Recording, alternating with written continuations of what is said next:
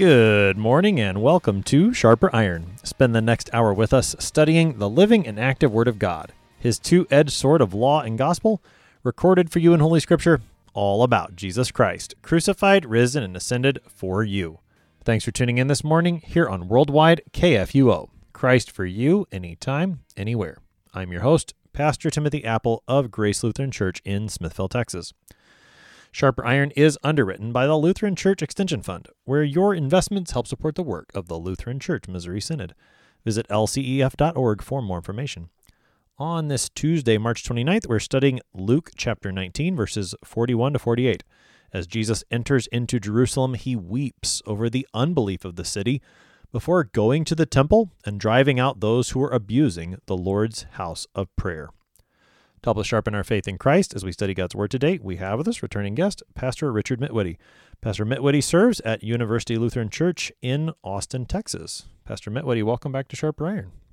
Thank you. Good to be here. As we get started this morning, Pastor, let's talk some context. We're on Palm Sunday. What do we need to know about the context as we prepare to look at this part of Luke 19? Well, it is Palm Sunday, and he's approaching Jerusalem. And we want to focus on that on Jerusalem, I guess, a bit here in the context of it here, just how important Jerusalem is to Jesus and of course to the Jewish people, especially at that time. Jerusalem gets mentioned nearly 800 times in the scriptures. Of course, at times it's also called Jebus, and it's famous for David capturing it, that the very dramatic event of using the Gihon Springs, the water shaft into the city, and then he eventually makes it, their capital of the Israelites, and then eventually brings the Ark of the Covenant there, so it's a very, very important city and famous city for the Jewish people, but. Of course, Christianity is most famous for us, the events of Jesus that happened there, including today where he laments over the city as he approaches it. And this isn't the first time that he's done this.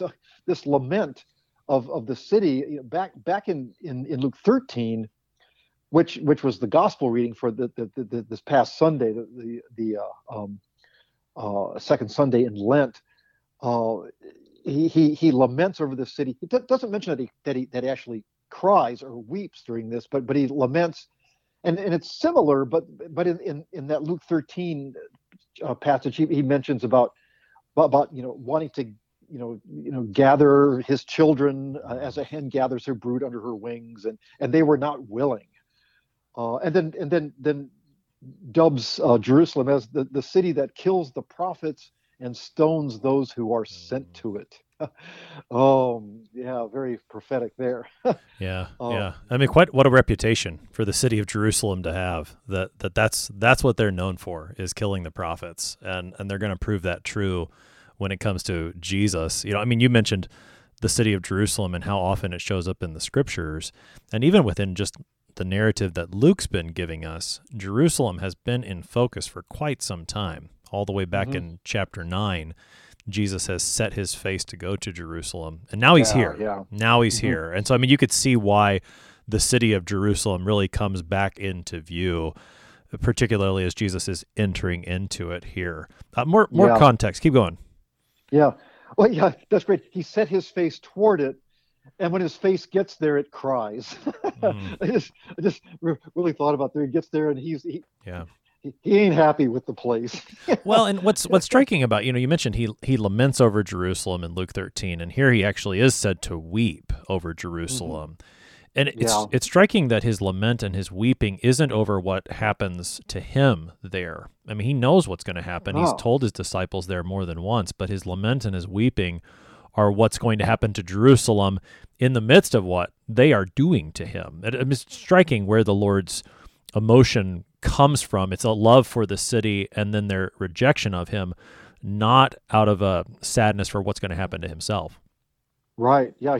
He wants to gather them under him.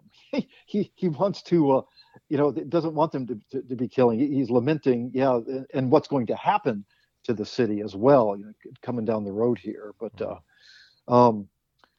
so yeah, it's Palm Sunday. He's like making his way down the Mount of Olives, and he stops and he laments and cries.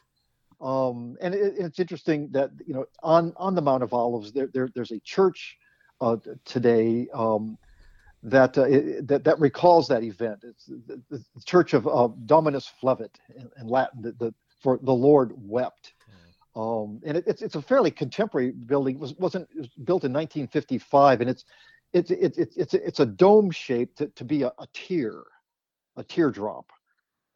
It's not the exact spot where it happened probably, but it marks the event there on the Mount of Olives, and really, really cool chapel. I mean, it's sitting on a place where there was a church back in the Byzantine area. I think the fifth or sixth century, that it's on. So it's got some history, but great place. It's got this beautiful art piece a mosaic actually on the altar of a hen gathering her chicks under, kind of recalling that Luke 13 lament. And then this window that looks out, this beautiful view of the old city of Jerusalem. It has a chalice on it, and it centers itself not on the Dome of the Rock, on the Temple Mount, which would have been the Herod's temple, but it centers itself on the Church of the Holy Sepulchre of Jesus's death and resurrection. That's kind of a cool thing. It's a neat thing. I hope if any listeners that have never been to Jerusalem, I highly encourage them to go there sometime and see these great things there. But have you been there to that church? I've been to Jerusalem 6 times. Yeah. Wow. And not every time to that church. It just kind of depends on schedule a little bit, but it's pretty neat. You kind of walk down the Mount of Olives, kind of tracing the steps of Jesus there, and you stop at the Dominus Flevit, and then you make your way down to the Garden of Gethsemane there. So it's a neat thing. Looking forward to going back there in December, actually. Awesome. Knock on wood.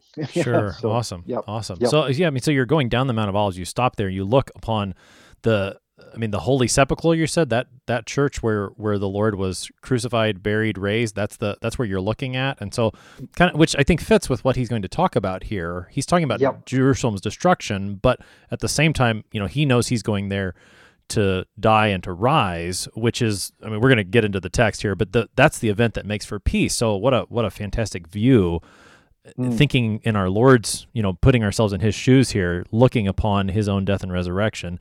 That's the view he has as he speaks these words. Oh, that's a good point. I need to include that in my devotion there. Now, you gave me a really good idea there, because that brings real peace, and not feeling peace. And he knows there's a peace problem in this city. That there's trouble coming.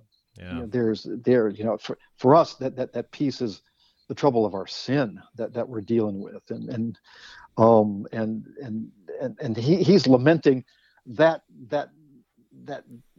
this peace problem that they have, and it's because of their lack of faith in what the prophets of old have proclaimed of what is to come for his people, and they're rejecting too what he's proclaiming.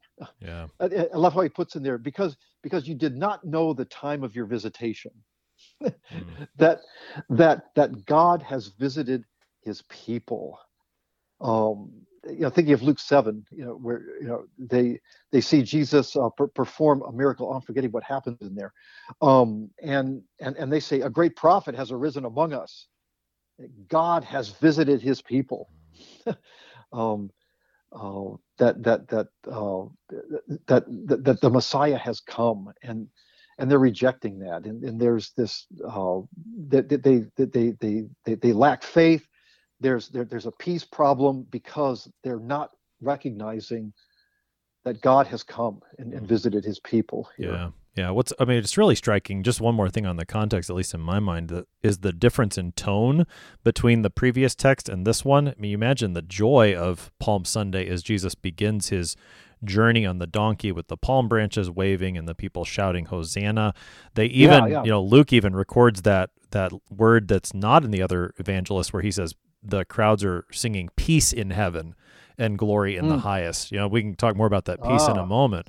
But what a difference in tone. You've got this joyful shouting, singing, maybe some laughter suddenly gives way to the Lord's tears, because he knows that those words of praise are not in faith. At least not fully, and not by everyone, and not by the great majority. He's met by unbelief, and it leads to this weeping here. Just a striking change in tone that happens really suddenly from the previous text into this one. Yeah, that's a great point.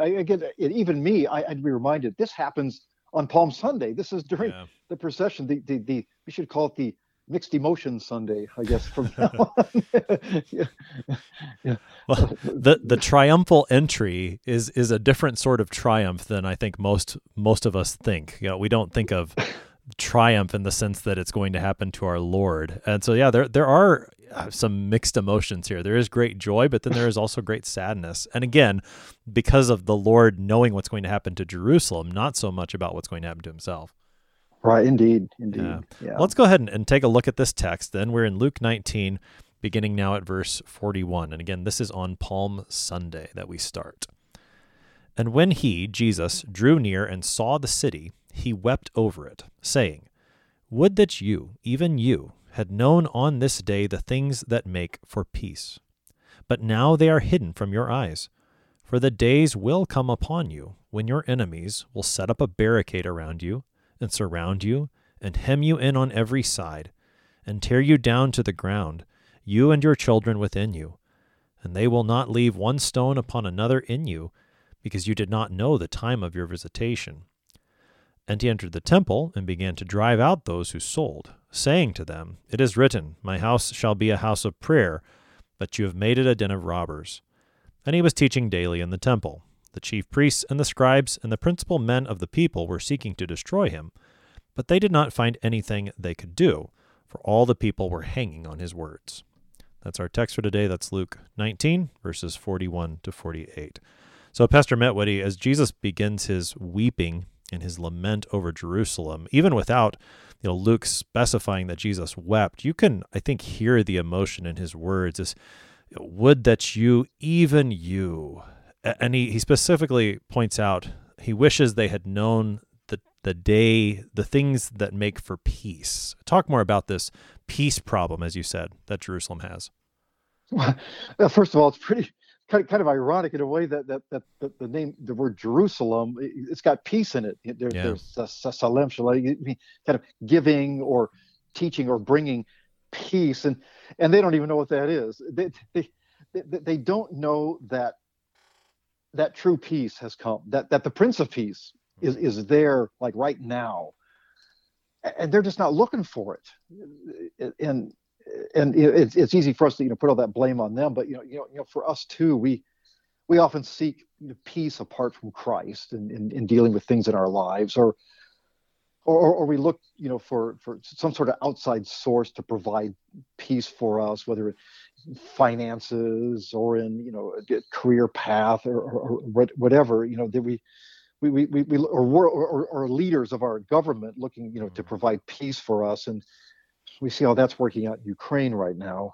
It's just we fail to realize the visitation of God is that he has sent peace to us. He's giving it in his own Son, not as the world gives, Jesus says, but peace that he gives to us. So the Jerusalem is, even in their name is peace, but it's anything but that they're looking for.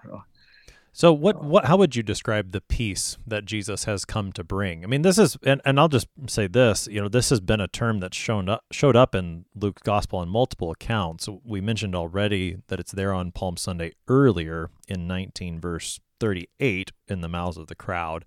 It goes back to I think it goes into chapter 1, and is it Zechariah's song that talks about our feet being in the way of peace, I think? And then you've got the peace from the angels that is sung in the Gloria. So Jesus, on the one hand, has brought a peace. He's also said, I didn't come to bring peace. I came to bring a sword, that there's going to be division in him. So how would you describe what is this peace that Jesus has come to bring that Jerusalem is missing? Well, Jerusalem is looking for peace in their struggle against the Roman Empire and all of the occupations that they've had for centuries before that. I think their peace is still rooted in their nationalism.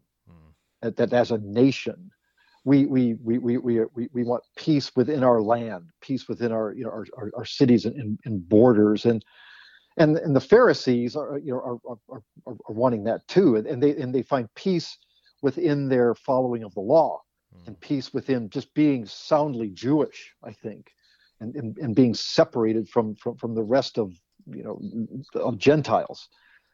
So I think that's part of their struggle. There is their peace, nationally as a Jewish people, and they've struggled with that for how long here. So I think that's a, pardon the pun, a piece of the puzzle here that they're dealing with.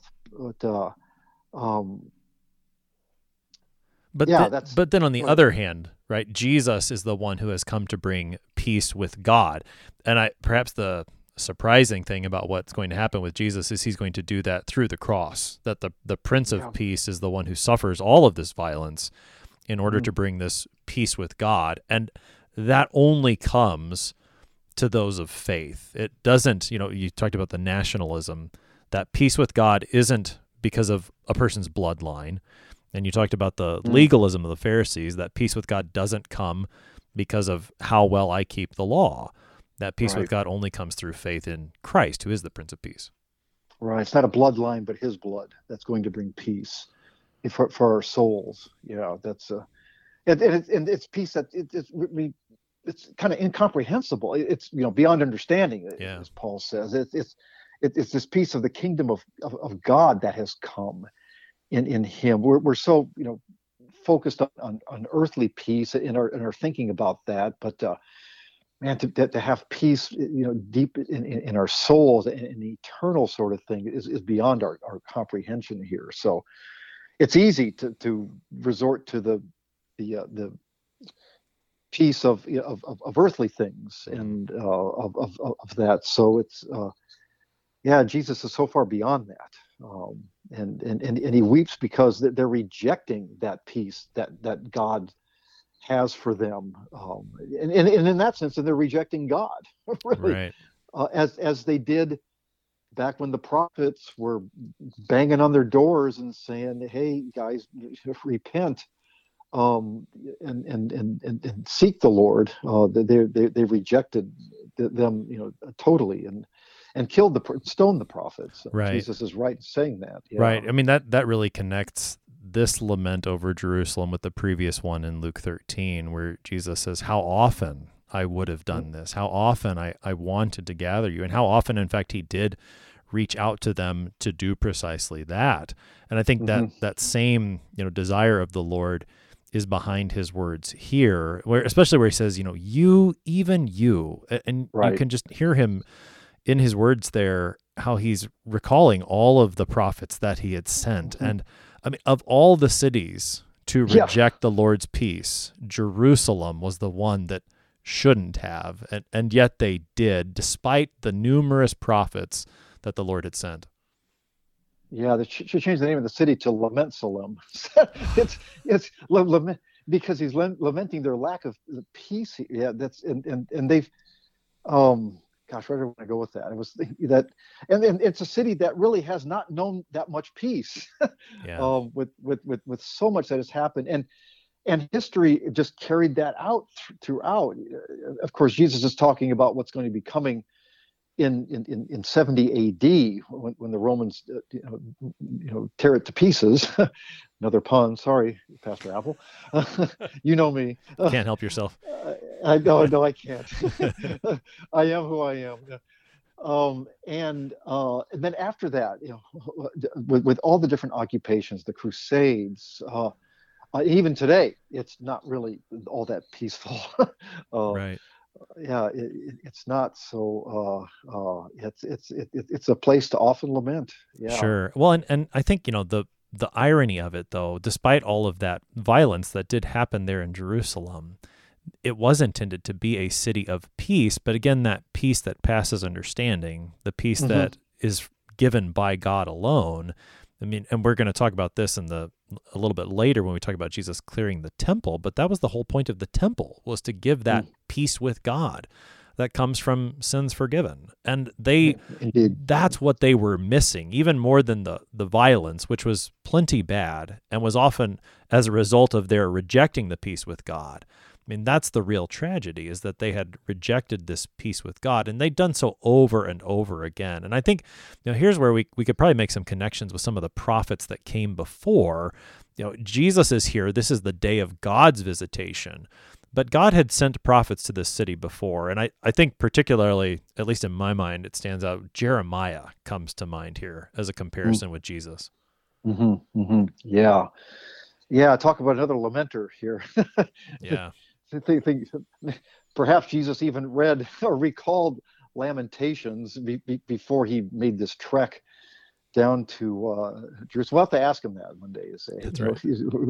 Maybe he was reading it on the way down. Yeah, Jeremiah. His especially about directly to Jerusalem. Jerusalem, wash your heart from evil, and be warned, O Jerusalem. He's in chapter 6. He says, lest I turn from you and make you a desolation. And that was coming, and that did under the Babylonians, and then he also wept too. Jeremiah, the weeping prophet, that several times he recalls his weeping, and then the entire book of Lamentations is probably pretty tear-soaked. The original manuscript, I imagine, and he prophesies about destruction coming. It's not just you're lacking peace, but also there's consequences coming, and of course in 586 that did by the Babylonians, and Jesus kind of connected to Jeremiah. Jesus in Matthew 16 is referred to as Jeremiah. When he asked the disciples, who do people say that I am? And they said, well, some say John the Baptist, others say Elijah, others Jeremiah, or one of the other prophets. So Elijah and Jeremiah stick out as two that get mentioned.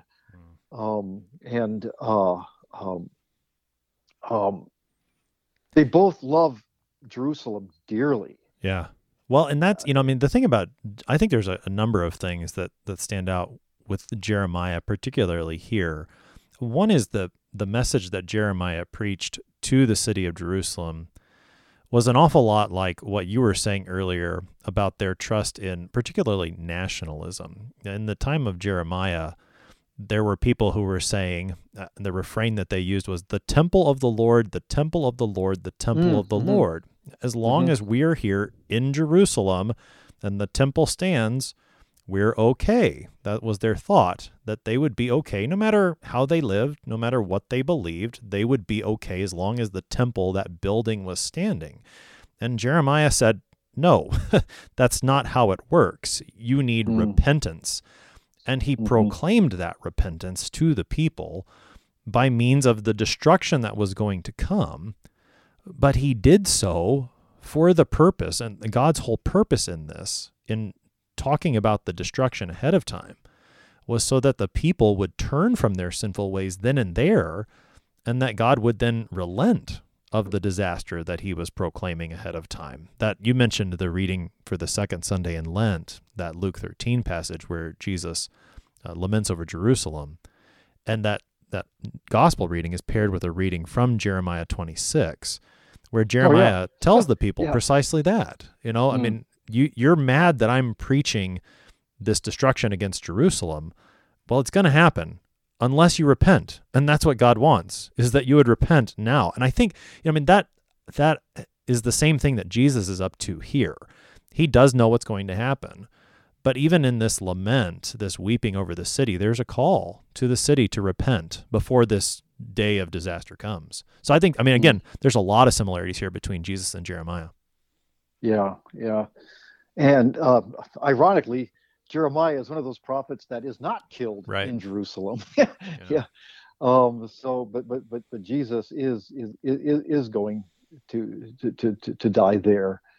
And again, both of them are are warning about destruction. The Babylonians, in the case of Jeremiah, 586 BC, but Jesus in his that 70 AD, some like 40 years later, the destruction comes by the Romans, Right.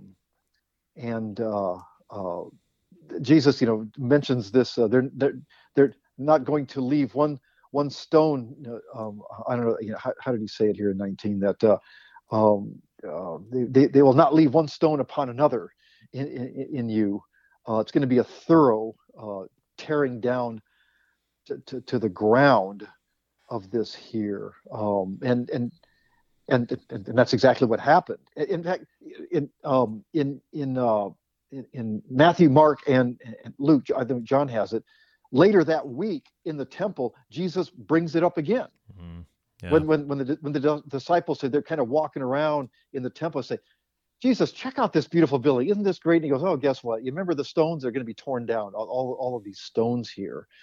You can actually see those stones today that were part of the Temple Mount structure that were basically chiseled out and pushed off of the Temple Mount onto the ground. Archaeology has unearthed these great stones that are just laying there right next to the temple, that you can see these actual stones, and even some inscriptions from the top of it of the temple on the very top. So you can see these actual stones that were not left on the top of each other there.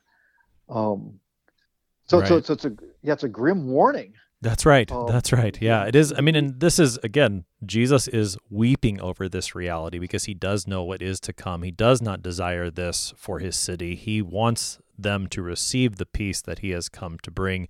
He laments, he weeps that they do not, and the fate that is going to befall them in 70 AD because of that. We're going to pick up more of that on the other side of the break. You're listening to Sharper Iron here on KFUO. We are talking about Luke 19 with Pastor Richard Mitwitty. We'll be right back. Please stick around.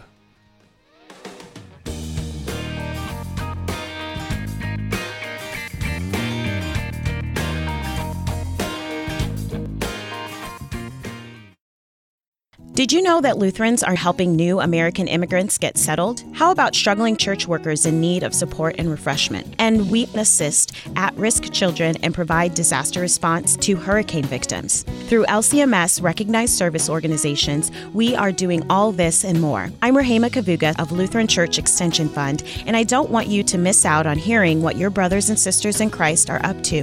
Visit interesttime.org to see how your support gives life to these works of mercy and love. Welcome back to Sharper Iron. It is Tuesday, March 29th. We are studying Luke chapter 19, verses 41 to 48 with Pastor Richard Mitwitty. He serves at University Lutheran Church in Austin, Texas. Pastor Mitwitty, prior to the break, we were talking about Jesus' prediction that the Roman army will not leave one stone upon another there in Jerusalem, and particularly in the temple, as you mentioned. And that did, in fact, happen.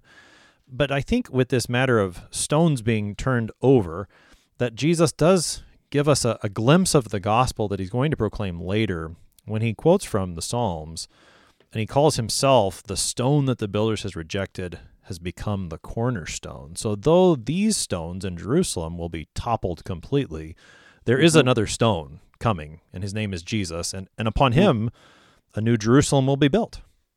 Right, and the builders, his people have rejected that stone, and then in fact they even are tripping over it. He becomes a stumbling block to them. I think really that's what Peter gets to when he quotes that the stone the builders rejected become the cornerstone. He's known some stumbling blocks in his day, but Jesus is he's the new temple. He is the temple. With Jeremiah, they're saying, well, the temple. Well, here is the true temple that brings the place of the real forgiveness of sins is in Jesus himself, and where true peace is to be held. the temple is supposed to be this place of peace and the forgiveness of sins. But now Jesus is the he is the cornerstone of the new temple. He is what the temple is perfectly in its function doing for his people. So great connection there with with these stones are coming down.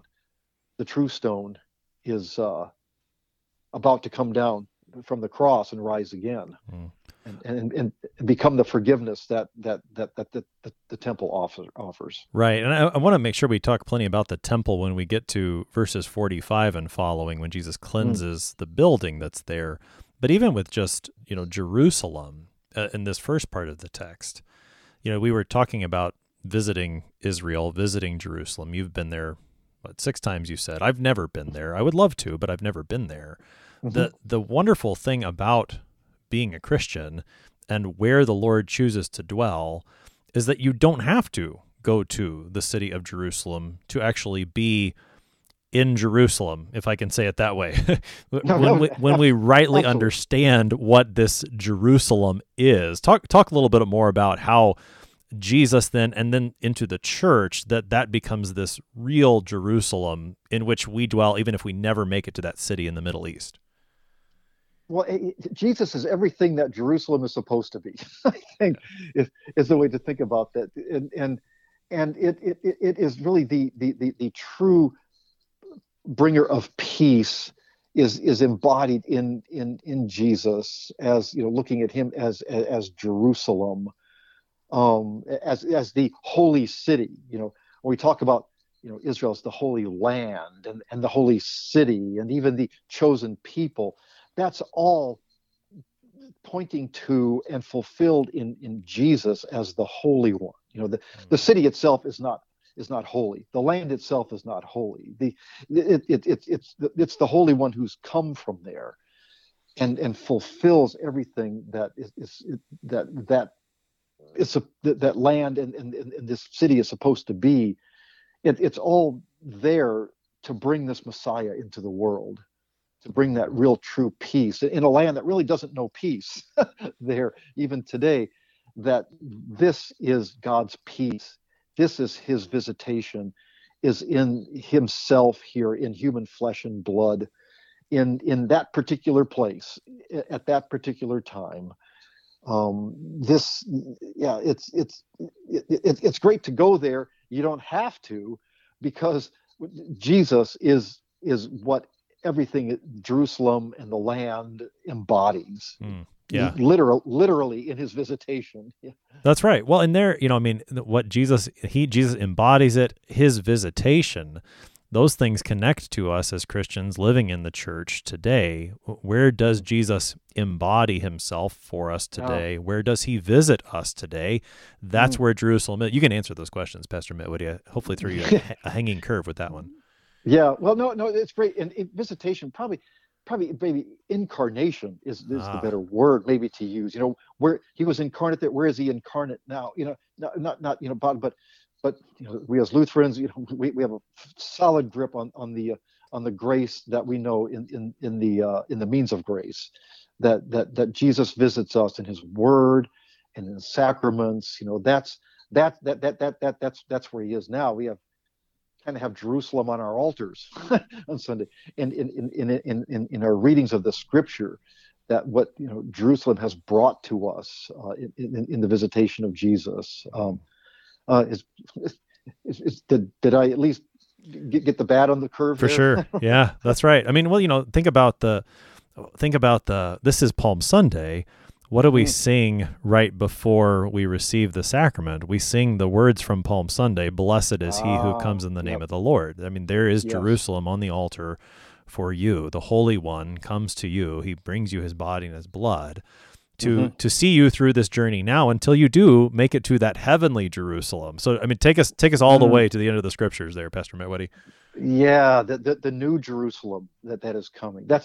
That's when we see this all come to be what it's supposed to be. That Jerusalem was destroyed and there's a new one. Yeah, Jesus was destroyed in Jerusalem, and he was raised.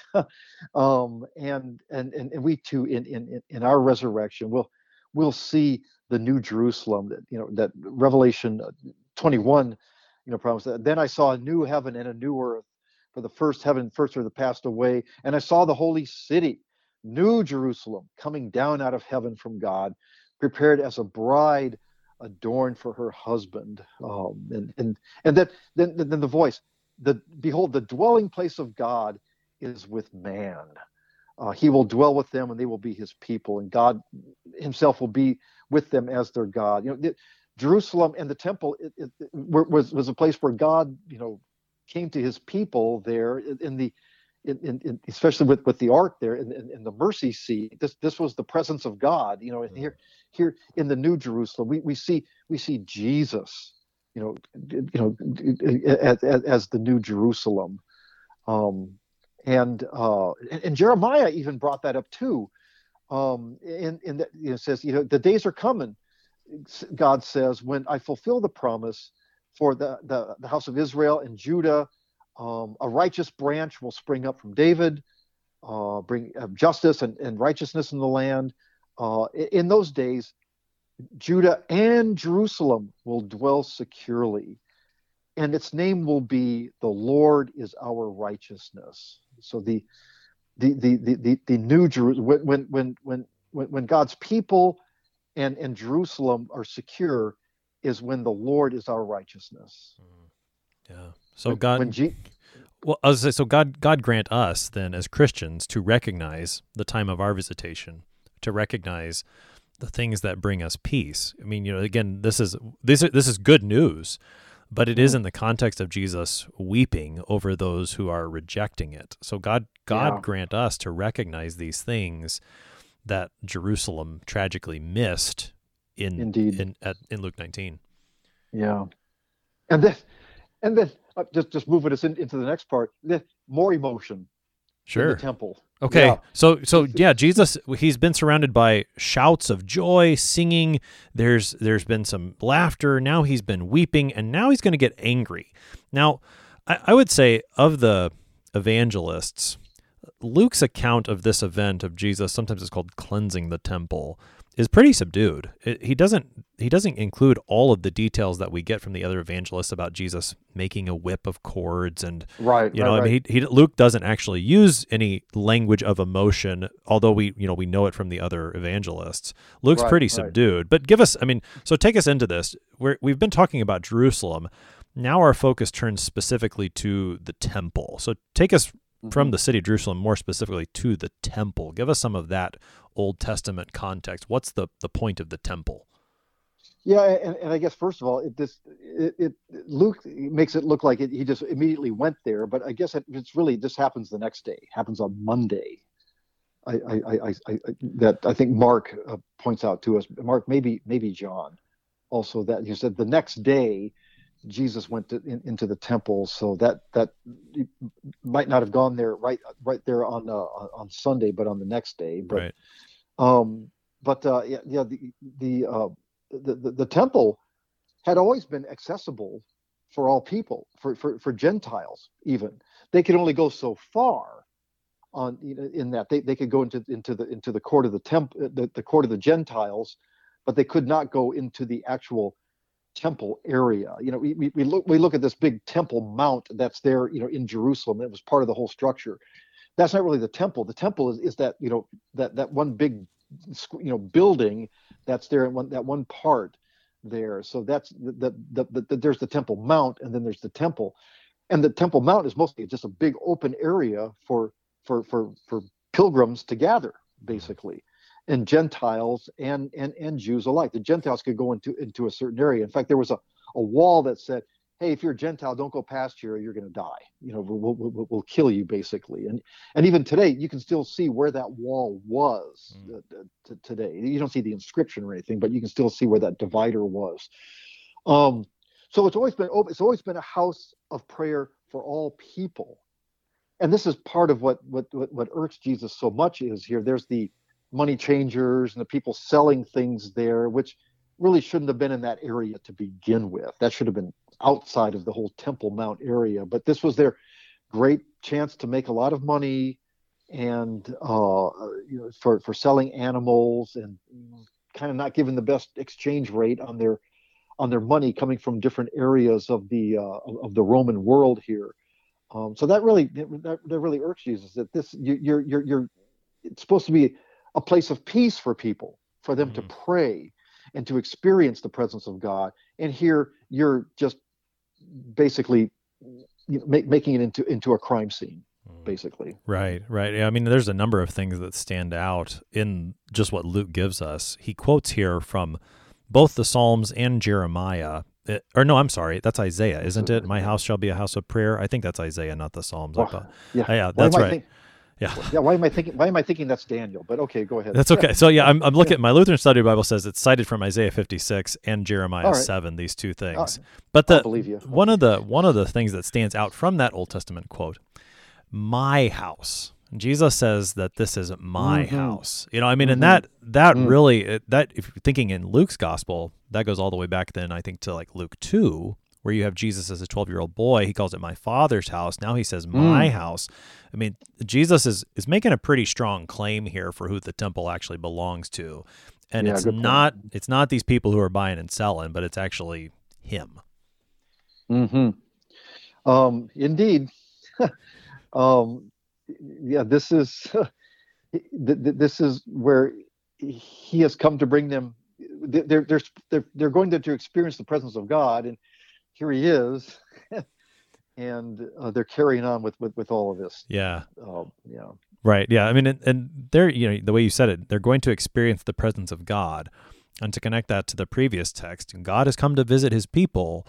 How are they going to receive him? And the people, by and large, in Jerusalem are not going to receive him with the peace that he desires to give, the peace that he has come to bring, but they will receive him with rejection. So even though it is, he has come, they are going to continue to reject him. And this claim about, my house shall be a house of prayer, what Jesus says about the temple, and we think about some of the other things he said about the temple, particularly like in John 2, where he talks about they'll destroy the temple and he'll rebuild it. These are the things that they're going to speak. They're going to twist the words of Jesus, but these things are going to show up again later in Holy Week as the primary accusations against Jesus. I think sometimes we don't always recognize the full offense of some of these words that Jesus speaks, but he's gone into their church, if I can say it that way, and he's brought a wrecking ball. They get mad at him for this.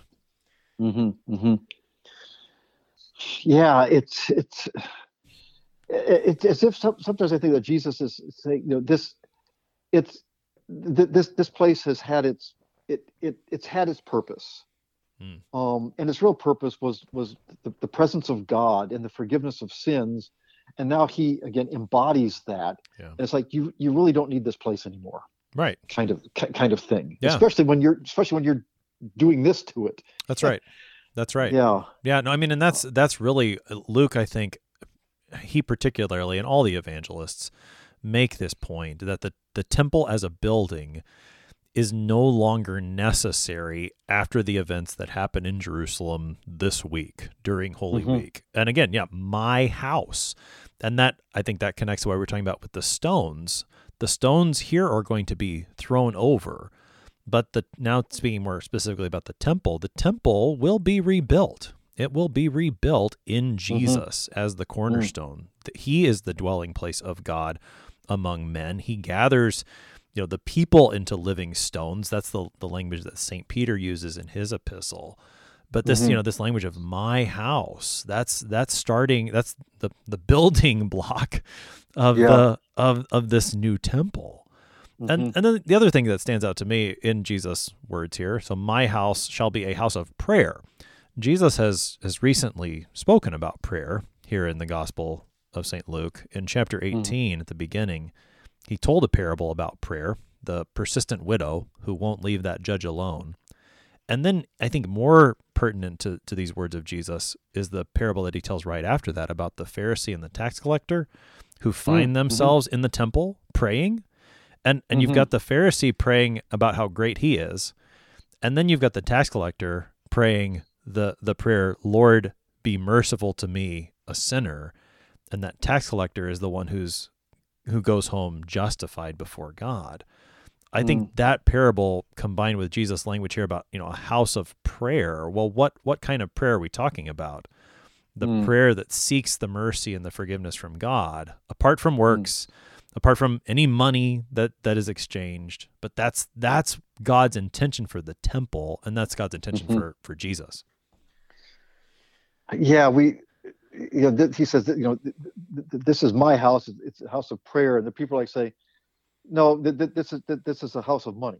This is a house for us to do our thing, and perhaps we today we're guilty of that too. We think of our house, our life. My house I need to be concerned about money. I need to be concerned about my career path. I need to be concerned about all these things in life, and we lose track of the house of God, the temple of God in our prayer life, and our reliance on God for those things in our life. So we can get pretty wrapped up in our own house and not be concerned about the house of God at times. So Lord have mercy on us all. Yeah.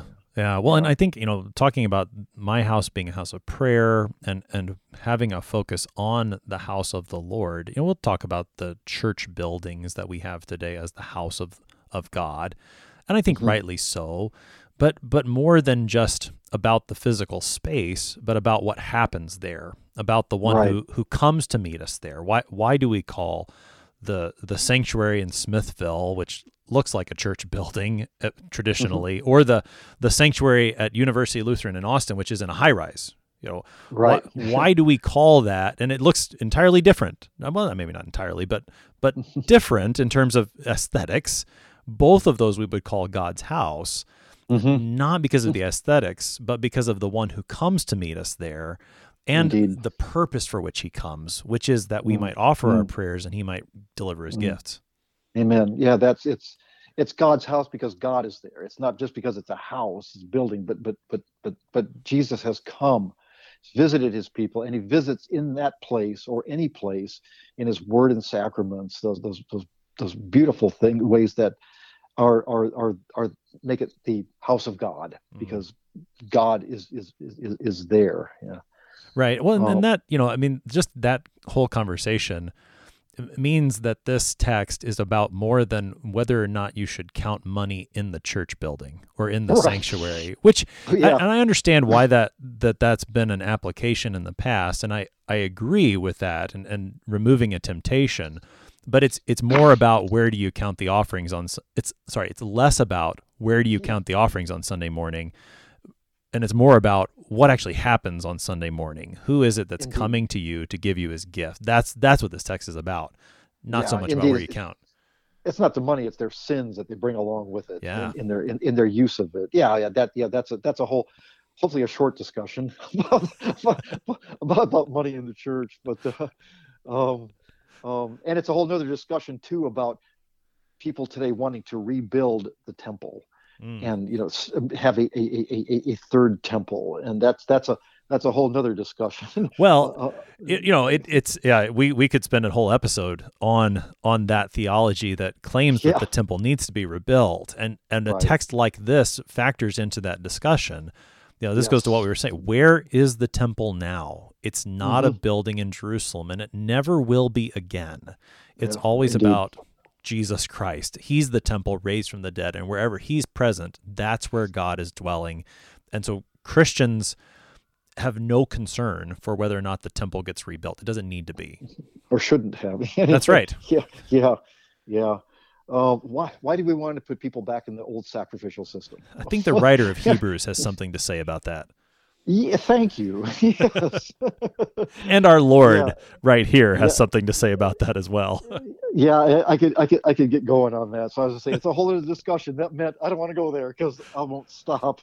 Well, so let's go ahead. It's just unnecessary. It's right. We have Jesus. Why do we want that? But anyway, that's right. That's right. Yeah. Well, and so notice how then this event of cleansing the temple, driving out those who are selling, It's like Jesus is taking back what rightly belongs to him, because in the last two verses of our text, Jesus is teaching daily in the temple. This becomes his go-to place during Holy Week, those first couple of days of the week.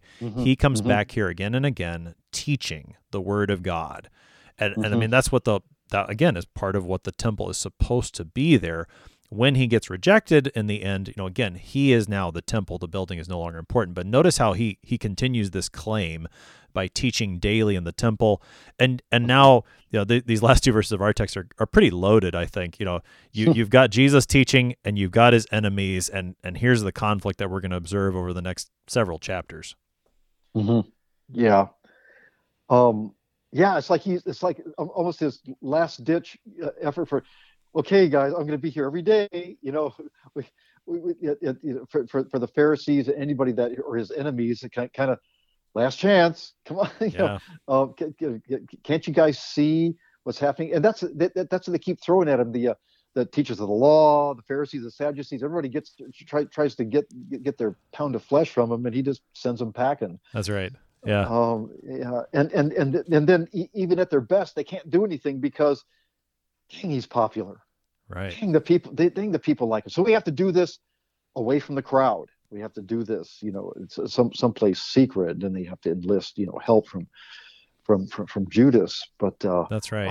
That teaching in the temple is kind of like, it's just really attaching himself to the fulfillment of everything that's happening in there. Is what this place is all about. Really all about. Here it is. Here I am. In my house. Yeah.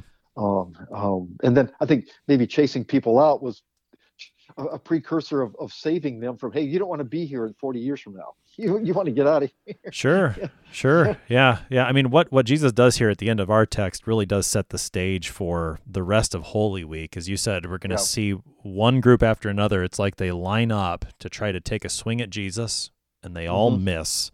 And finally, it is that secretive nature in which they think they're going to get him, but even then we will see our Lord's triumph through his death and his resurrection. So we're setting the stage for all of that.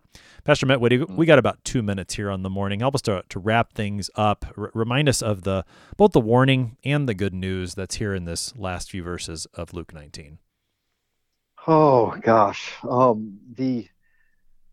There's always people trying to tear down Jesus, then and in our lives today. I guess it's technically kind of worse now more than ever, of the not just animosity against religion in general and Christianity in particular.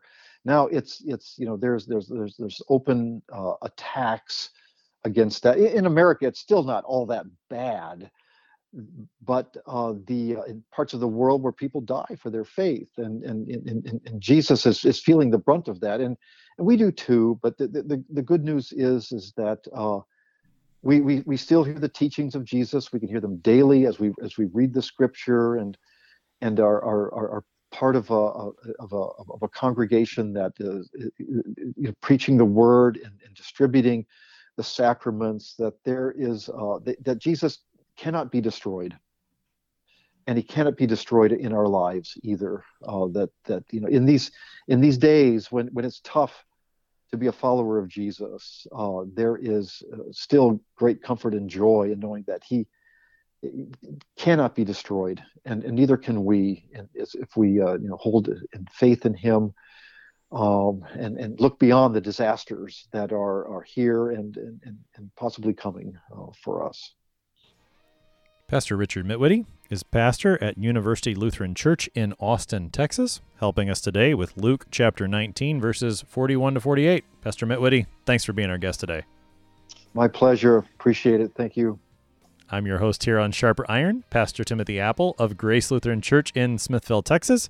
If you have any questions about Luke 19 or any comments on the series, please send an email to kfuo@kfuo.org. or use the open mic feature on the app to send a message to us. We always love to hear from you. Thanks for spending the morning with us. Talk to you again tomorrow.